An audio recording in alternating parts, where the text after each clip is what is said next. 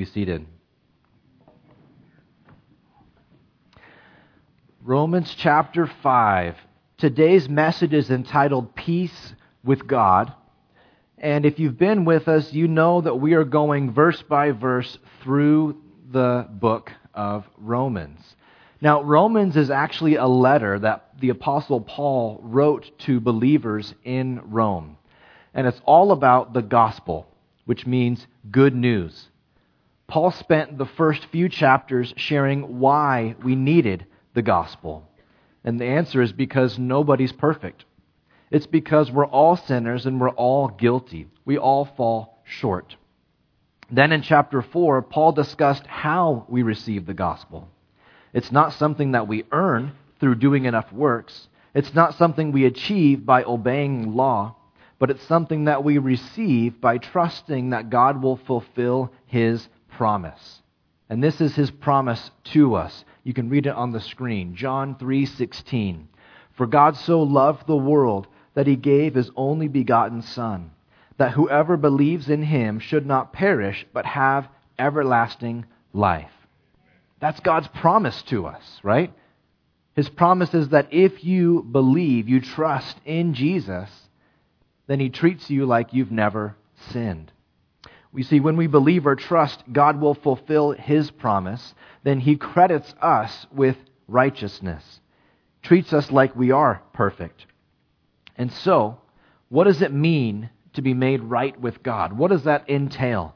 And that's what we're going to pick up today. In Romans chapter 5, verses 1 through 5, we read about the blessings of being justified. The blessings of being justified. Look at verse 1 with me. Therefore, having been justified by faith, we have peace with God through our Lord Jesus Christ. Now, a couple weeks ago, we talked about how to be justified means when God declares a guilty sinner as righteous. So us being justified doesn't mean that we're innocent. It means we're guilty, but God treats us as if we are innocent. And Paul has shown that we're justified by faith, receiving the free gift that we could never earn or be worthy of. And Paul declares, therefore, because we receive this gift by faith, because we're justified because of what God has done, therefore, we have peace with God. The idea of peace is a restoration of what was separated. You see, God created us in His image to enjoy a relationship with Him, and so that we might bring glory to Him. But when Adam and Eve sinned, that relationship was broken. After Adam and Eve ate the forbidden fruit, we read in Genesis chapter 3, starting in verse 8, it says, And they heard the sound of the Lord walking in the garden in the cool of the day. And Adam and his wife hid themselves from the presence of the Lord God among the trees of the garden. Then the Lord God called to Adam and said to him, Where are you? So just imagine, they're hiding from God. They were ashamed and guilty before the pure and holy God. They didn't want to be in His presence. And notice that God calls out to them saying, Where are you? Now, help me out. Was God confused? Did he lose them? No. God knows everything, right? And so when God was asking, Where are you? It wasn't for God's sake. It wasn't, He was like, Where'd you guys go again? But it was for man's sake. God wasn't asking to find out where they were. He was asking to point out where they were. To say, Adam, look at yourself. Where are you? You're hiding. You're separated from me. Our relationship is broken because of your sin. And so, God points out this brokenness. And because God is holy and righteous, He will not let sin go unpunished. If He ignored sin, then God would no longer be a righteous judge. He would no longer be true. Therefore, because God will not let sin go unpunished, there is a coming judgment. The wrath of God. We read about it in Revelation chapter 20. We're going to read verses 11, 12, and verse 15. It says, Then I saw a great white throne, and Him who sat on it. from whose face the earth and the heaven fled away. So just try to imagine what it might look like for the world and space to try to flee from God's presence, because He's that mighty and awesome. And there was found no place for them. And I saw the dead, small and great, standing before God, and books were opened. And another book was opened, which is the book of life. And the dead were judged according to their works, by the things which were written in the books. And anyone not found written in the book of life was cast into the lake of fire. The lake of fire is hell. Elsewhere in Scripture, hell is described as a place of outer darkness, a place of weeping, and a place of gnashing of teeth. Hell is a real place of eternal suffering and pain, including eternal separation from God. You see, once somebody is in hell, there's no repenting, there's no believing, there's no turning back. And real people go there because of their sin. In fact, we deserve to go there because of our sin. But praise the Lord, the story doesn't end there. You see, Paul tells us in Romans chapter 5, verse 8, "But God demonstrates His own love toward us, in that while we were still sinners, Christ died for us." You see, God is holy and just. That's why sinners are sent to hell. But God is also merciful and gracious, which is why Jesus went to the cross, to offer the only way of salvation, the only way for our sins to be paid for and accounted for, so that we can then escape hell and go to heaven. This gift is available to everyone, anyone who would put their faith in Jesus. It doesn't matter what you've done, what you've said, what you are guilty of. We're all guilty. And so the Lord invites us to trust in Him and receive His gift of salvation. And so that is why Paul declares, back in verse 1 in Romans chapter 5, "Therefore, having been justified by faith, we have peace with God through our Lord Jesus Christ." You see, by putting our faith in Jesus, we have a permanent peace with God. And if you want to take notes today, that's your first fill in the blank in your note sheet. We have a permanent peace with God. No longer are we enemies with God. No longer are we separated from God. Paul says it this way in Colossians chapter 1, starting in verse 19. "For it pleased the Father that in Him, in Jesus, all the fullness should dwell." And I just want to pause for a moment because this is kind of an amazing verse. It's saying that God the Father put all the fullness of Himself into God the Son. In other words, Jesus is fully God. The fullness of God in Jesus. And verse 20, "By Him," by Jesus, "to reconcile all things to Himself by Him, whether things on earth or things in heaven, having made peace through the blood of His cross. And you, who once were alienated and enemies in your mind by wicked works," right? We're separated from God because of our sin. "Yet now God has reconciled in the body of His flesh through death to present you and me holy and blameless and above reproach in His sight." That's amazing. That God can take us, broken sinners, alienated from God, and He restores us to Himself. We've been reconciled to God. By putting our faith in Jesus, we're no longer under God's wrath, His righteous wrath, but instead we are under God's grace. But peace with God is not the only thing that Jesus gives us. Look again at verse 1 in Romans 5. "Therefore, having been justified by faith, we have peace with God through our Lord Jesus Christ, through whom also we have access by faith into this grace in which we stand, and rejoice in hope of the glory of God." By putting our faith in Jesus, we have permanent access to God. That's your next fill in the blank. Permanent access to God. Access into God's presence. We can stand boldly before God's throne, before the Lord Himself. We don't sneak in. We don't earn a hearing before Him. You see, Jesus justified us. He clothes us in His righteousness. Imagine Him clothing you in His royal robes so that you can go before the King. But the royal robes don't just represent royalty, they represent holiness, washed pure from our sin. And then Jesus places us into God's presence, God the Father's presence. It's important that we understand that this access to God is permanent. It's given at the moment of salvation. The moment we trust in Jesus, we get to be in God's presence.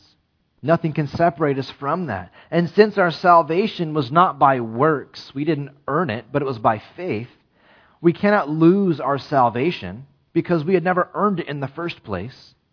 And therefore, since our access to God was not something that we earned, but it was a gift of grace, we cannot lose access to God because we never earned it in the first place. Does that make sense? You see, there's a time where you might stumble and fall and give in to temptation. And you might feel so guilty. You might feel like you can't talk to the Lord. You might feel like you can't read the Word. You might feel like you can't go to church. I don't care about your feelings. Because Jesus gives us access by His grace. He earned it. We didn't. And therefore we can't lose that access to Him. Now, this also means that brother or sister in Christ, that one who has let you down or disappointed you, they still have access to God. God still accepts them. Because He accepts them based on Jesus' merit, not their own. And so who are we to deny someone whom God has accepted? God does not call us to love each other based on what we deserve, but God calls us to love each other based on what He deserves. And so to me, that was just a moment to stop and look at my own heart and say, okay, Lord, thank you for your grace for me, but do I recognize the grace that you've given others? Or do I like to hold them to what they've done and what they've said? I need to hold them to God's grace as well. And so again, through Jesus, verse 2, we have access by faith into this grace in which we stand. And we rejoice in hope of the glory of God. By putting our faith in Jesus, we have peace with God, we have access to God, and number 3, we have hope of glory in heaven. We have hope of glory in heaven. This is looking to the future, when God will give us perfect heavenly bodies, and when we get to dwell in God's presence. Right now, because of our sin, Paul says in Romans 3:23, "For all have sinned and fall short of the glory of God." We fall short of that glory. And yet, if you've trusted in Jesus, you've been justified. And because you've been justified in Christ, we read in Romans 8, starting in verse 16, it says, "The Spirit Himself bears witness with our spirit that we are children of God." He's adopted us.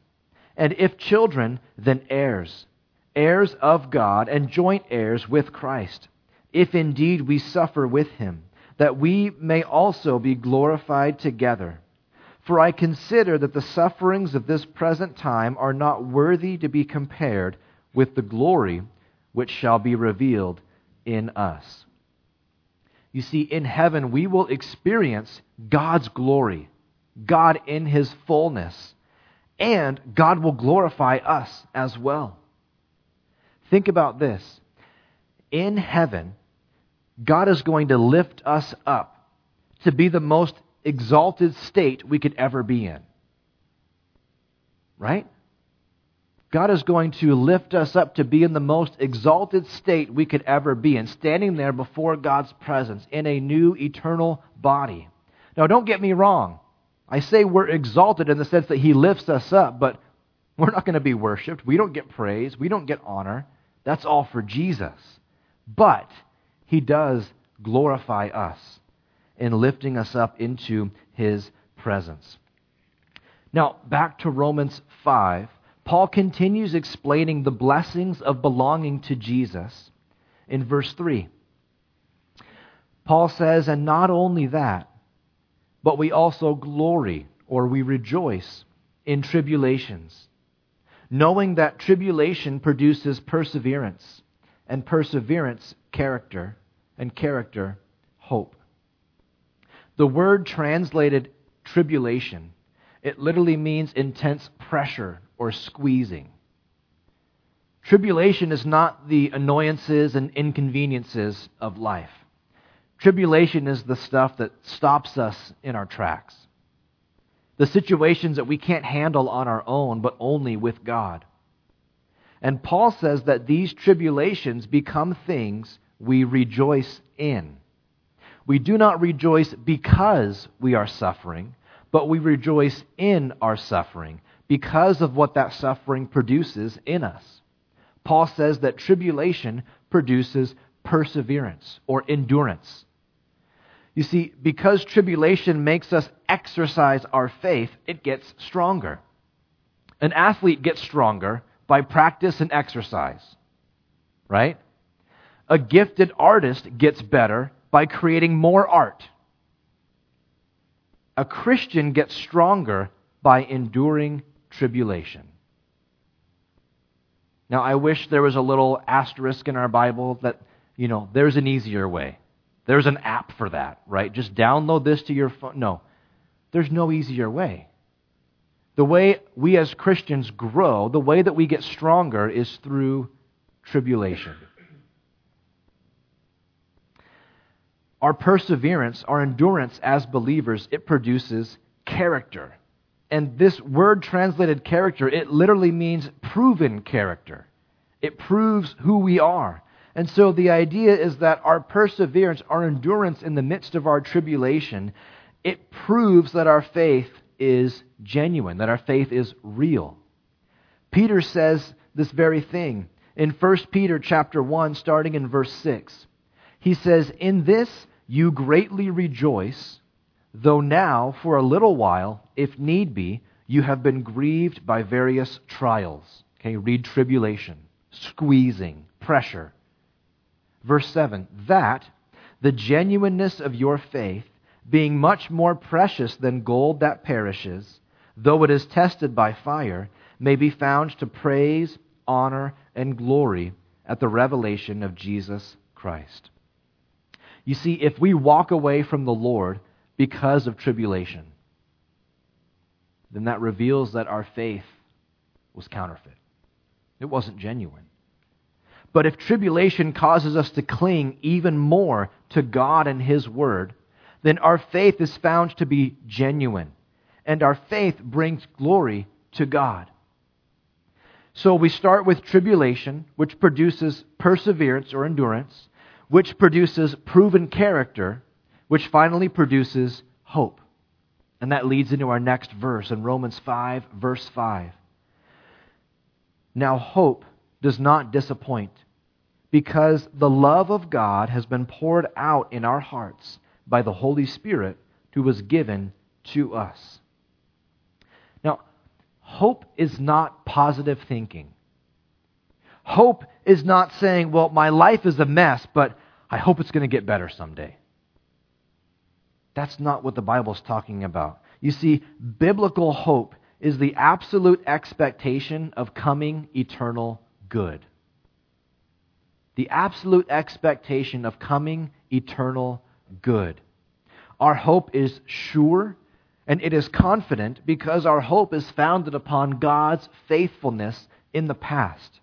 Because God has fulfilled His promises in the past, both in God's Word and because He has shown Himself faithful personally to each of us in our lives, we can trust that His future promises will be sure.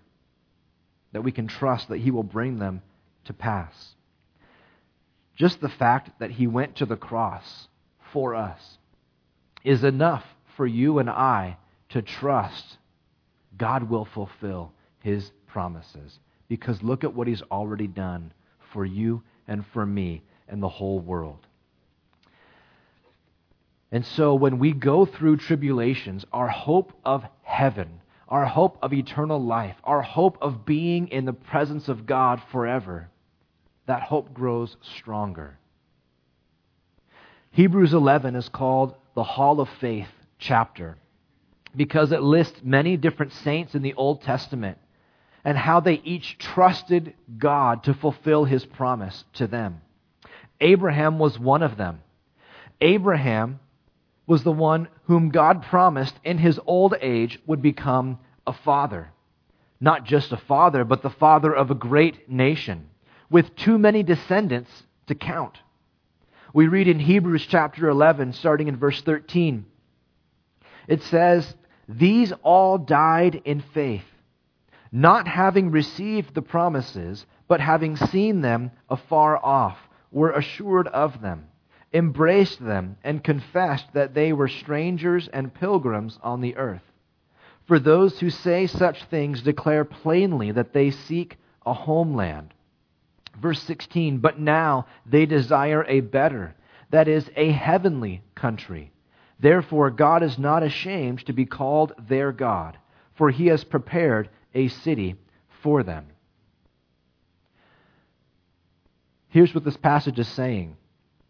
God promised Abraham would have a son, and that his descendants would grow to become so many that it was like the stars of the sky or like the sands of the sea. Too many to count. And yet, Abraham had his son, Isaac. He got to raise his son. But he did not get to see the fulfillment of the rest of that promise. Abraham didn't get to see his descendants grow exponentially. But Abraham believed that God would fulfill it. And Abraham looked to heaven for his hope, not to this earth, not to the temporary.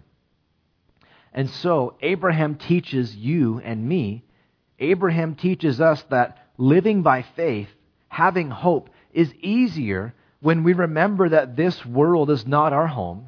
We're pilgrims. We're just passing through. It's temporary.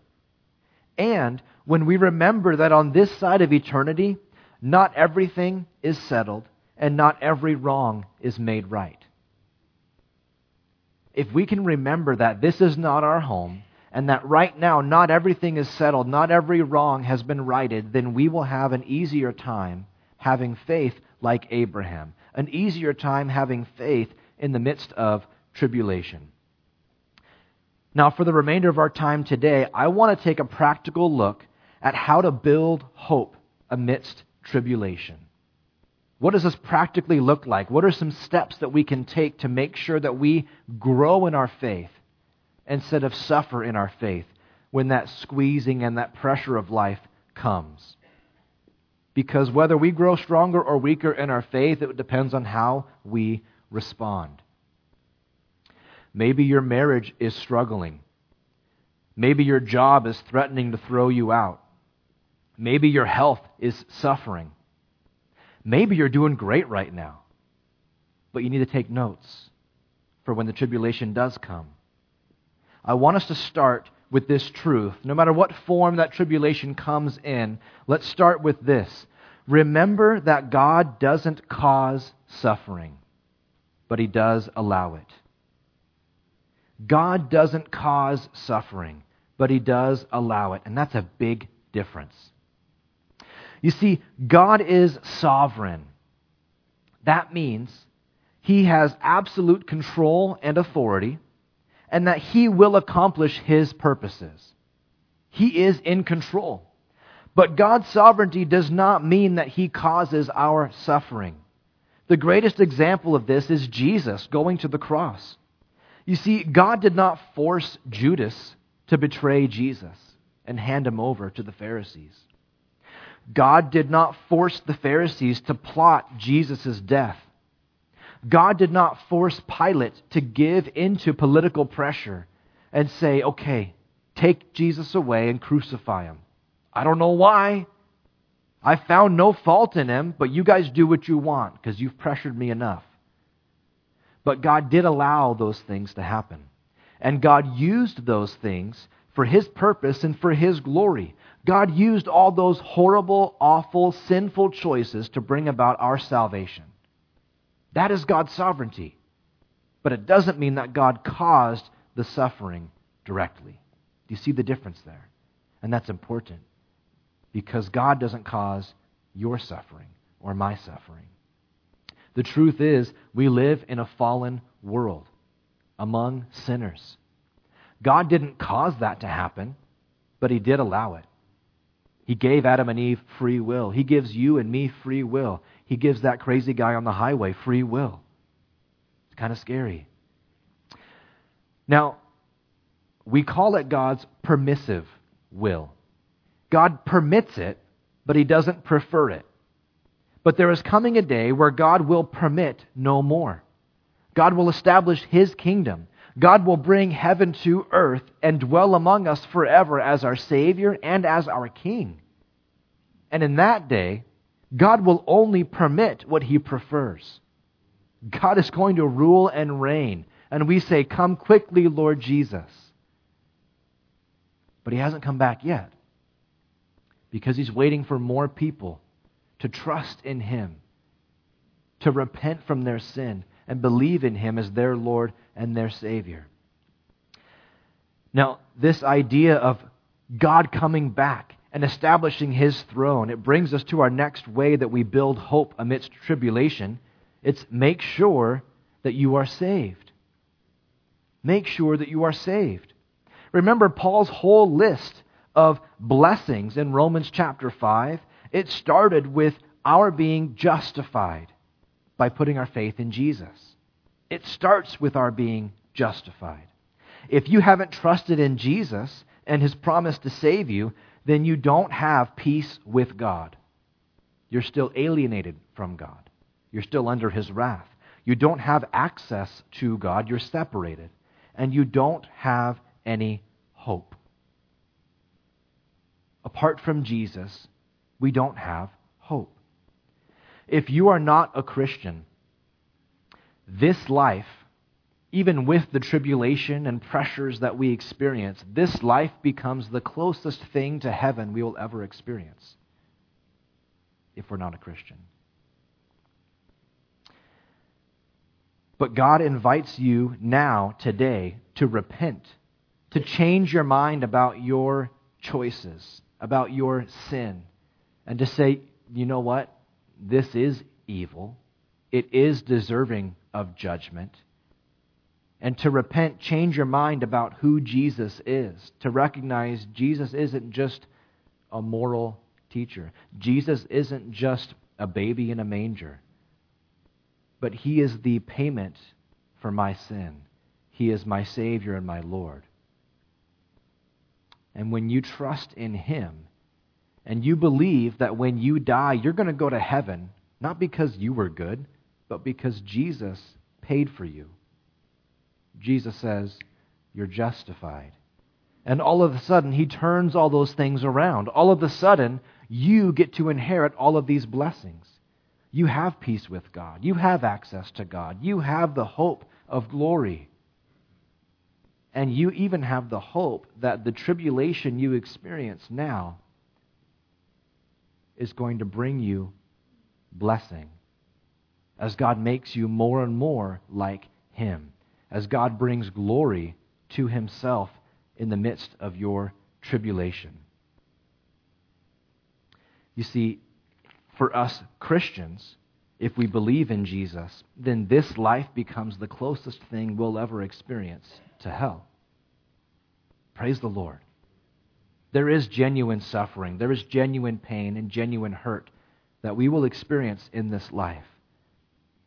But if we're a believer in Christ, it's as bad as it'll get. and it is temporary. Remember, I'll read it again where Paul said in Romans 8, verse 18, "For I consider that the sufferings of this present time are not worthy to be compared with the glory which shall be revealed in us." Paul doesn't say that we love suffering. Paul does not say God wants us to suffer. But Paul says that the sufferings of this life, as bad as they can be, are nothing compared to the glory we will have in heaven with Jesus. This brings us to our next step in building hope. Your next fill in the blank. Don't doubt God's love. The only true measure of God's love is the cross, not your circumstances. The only true measure of God's love is the cross, not your circumstances. May we remember that Satan loves to tempt us into doubt. Satan wants us to judge based on how we feel right now, rather than judge based on God's promises in eternity. We remember in the Garden of Eden with Adam and Eve, Satan came to Eve and he said, "Did God really say you can't eat of any of these trees?" There was only one, right? But the way that Satan worded it, did God really say you can't eat of any of this? Boy, it really sounds like God's holding out on you.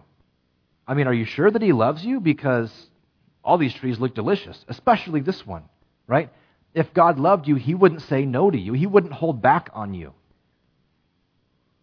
And yet, for us today, it's not the tree of the knowledge of good and evil. It's sin. It's sex outside of marriage. It's standing up in pride. It's using our words to hurt instead of build up. It's rebelling against Jesus. And we can believe in that moment the lies of Satan that say, you know what? If God really loved me, I would have got that raise. If God really loved me, then that person wouldn't have wronged me. If God really loved me, then that marriage wouldn't have fallen apart. And yet, that's just the enemy, tempting us to doubt God's love for us. God proved His love on the cross, and that settles it. In the Old Testament, David, David and Goliath, that David, he found himself living in caves and in the wilderness, running from his life from his crazy king, King Saul. God didn't make Saul crazy and murderous, but God did use that situation in David's life. David writes in Psalm 63, starting in verse 1, it says, "A psalm of David when he was in the wilderness of Judah," a.k.a. in the wilderness running for his life. He says, "O God, you are my God. Early I will seek you. My soul thirsts for you. My flesh longs for you in a dry and thirsty land where there is no water. So I have looked for you in the sanctuary to see your power and your glory, because your loving kindness is better than life. My lips shall praise you." David knew that his circumstances did not change God's love for him. And David also knew his hope was in knowing God, having a relationship with God. His hope was not an earthly blessing. David's understanding helped him praise and worship God in the midst of tribulation. Here's another way that Satan tries to trip us up in the midst of tribulation. It's with sin. You see, every trial or hardship calls for the same response: obedience. Every trial or hardship calls for the same response: obedience. No matter what we're facing, God calls us to continue obeying His word. Abraham had a great-grandson named Joseph. Joseph's 11 brothers, they despised him, so that they sold him into slavery, and they convinced their dad that Joseph had been tragically killed by a wild animal. As a slave, Joseph was a faithful servant, and he rose to the top position in his master's house. But when his master's wife brought her sexual advances onto Joseph, we read in Genesis chapter 39, verse 12, that she caught him by his garment, saying, "Lie with me." But he left his garment in her hand, and he fled and ran outside. Joseph ran away so fast he forgot his clothes. He got out of there. And he ran away rather than commit sin and adultery. And because of Joseph's obedience to God, because Joseph obeyed God instead of what he wanted or what others wanted him to do, Joseph's situation got worse. You see, that woman caught standing there with his clothes said, "You know what? That guy tried to rape me. That's what happened. Look, I've got his clothes to prove it." And so they threw him in prison for years. Joseph's circumstances got worse because of his obedience. You see, we don't obey God so that our life gets better. We obey God because that's His command. He will reward us in heaven. But that's where our hope is. It's in heaven, in eternity. Our hope is not in this life. Here's the next one. Let the body be the body. Let the body be the body. God calls His church the body of Christ.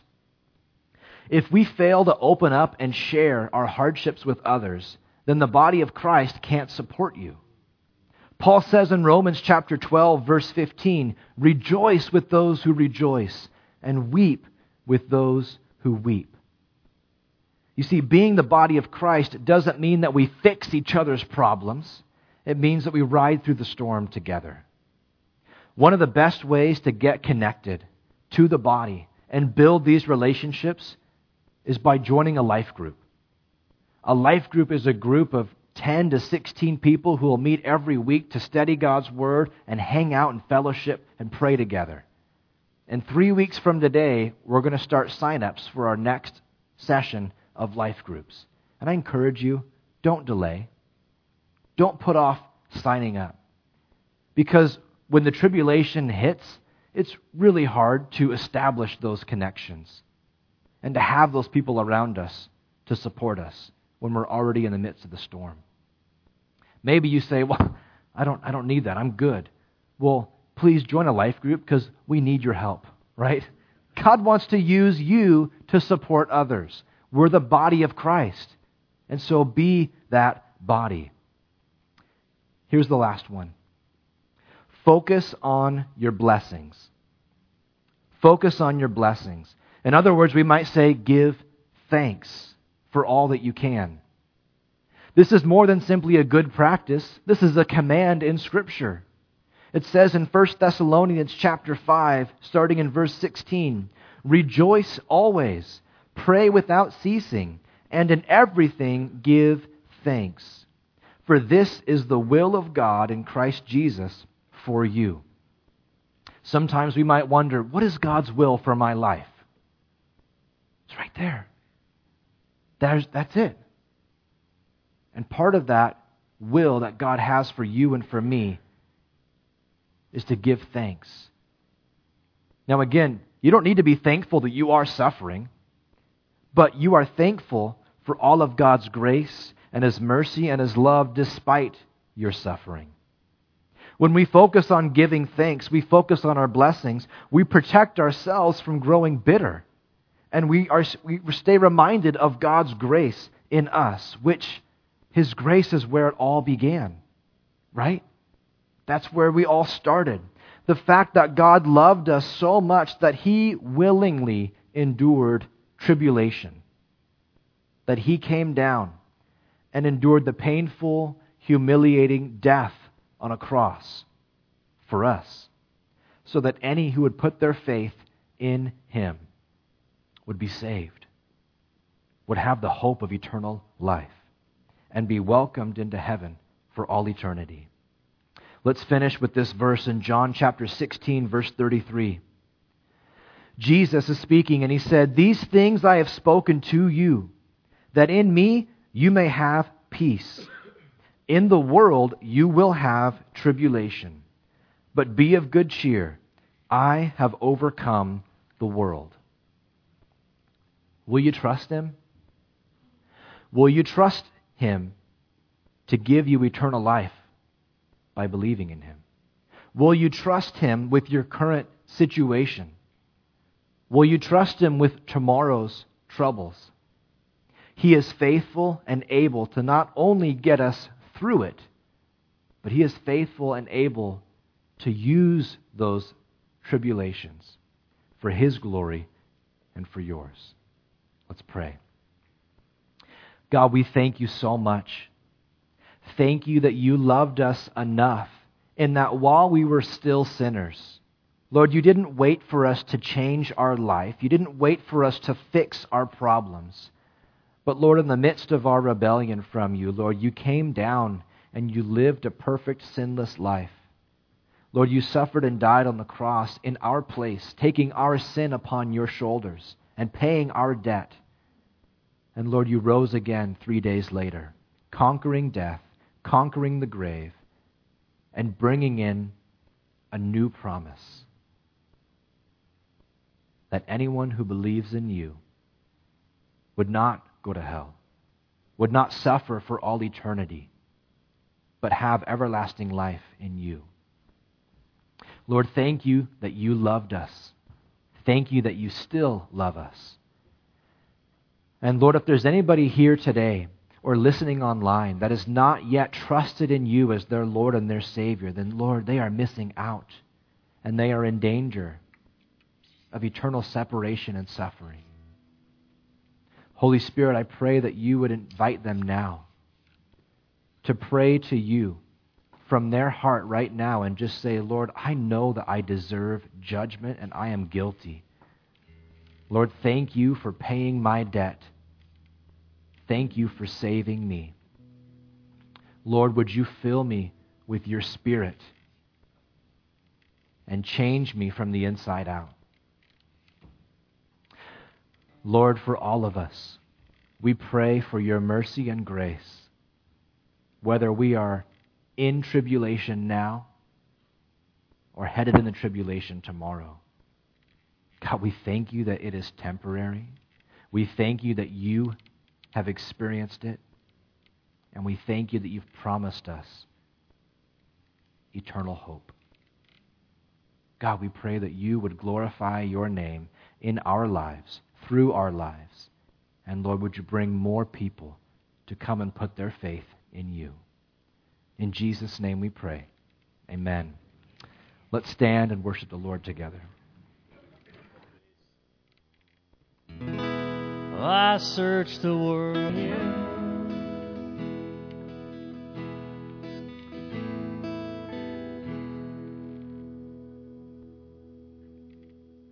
Do you believe that? Amen. Jesus was praying to the Father, and He said, and this is eternal life, that they may know You, the only true God, and Jesus Christ, whom You have sent. That's eternal life. To know God, to have a relationship with Him. Praise the Lord. It's the greatest gift we could ever receive, and it's yours. If we can pray for you, please come forward. We'd love to pray with you and encourage you. Otherwise, say hi to somebody else on your way out and have a great rest of your day. God bless.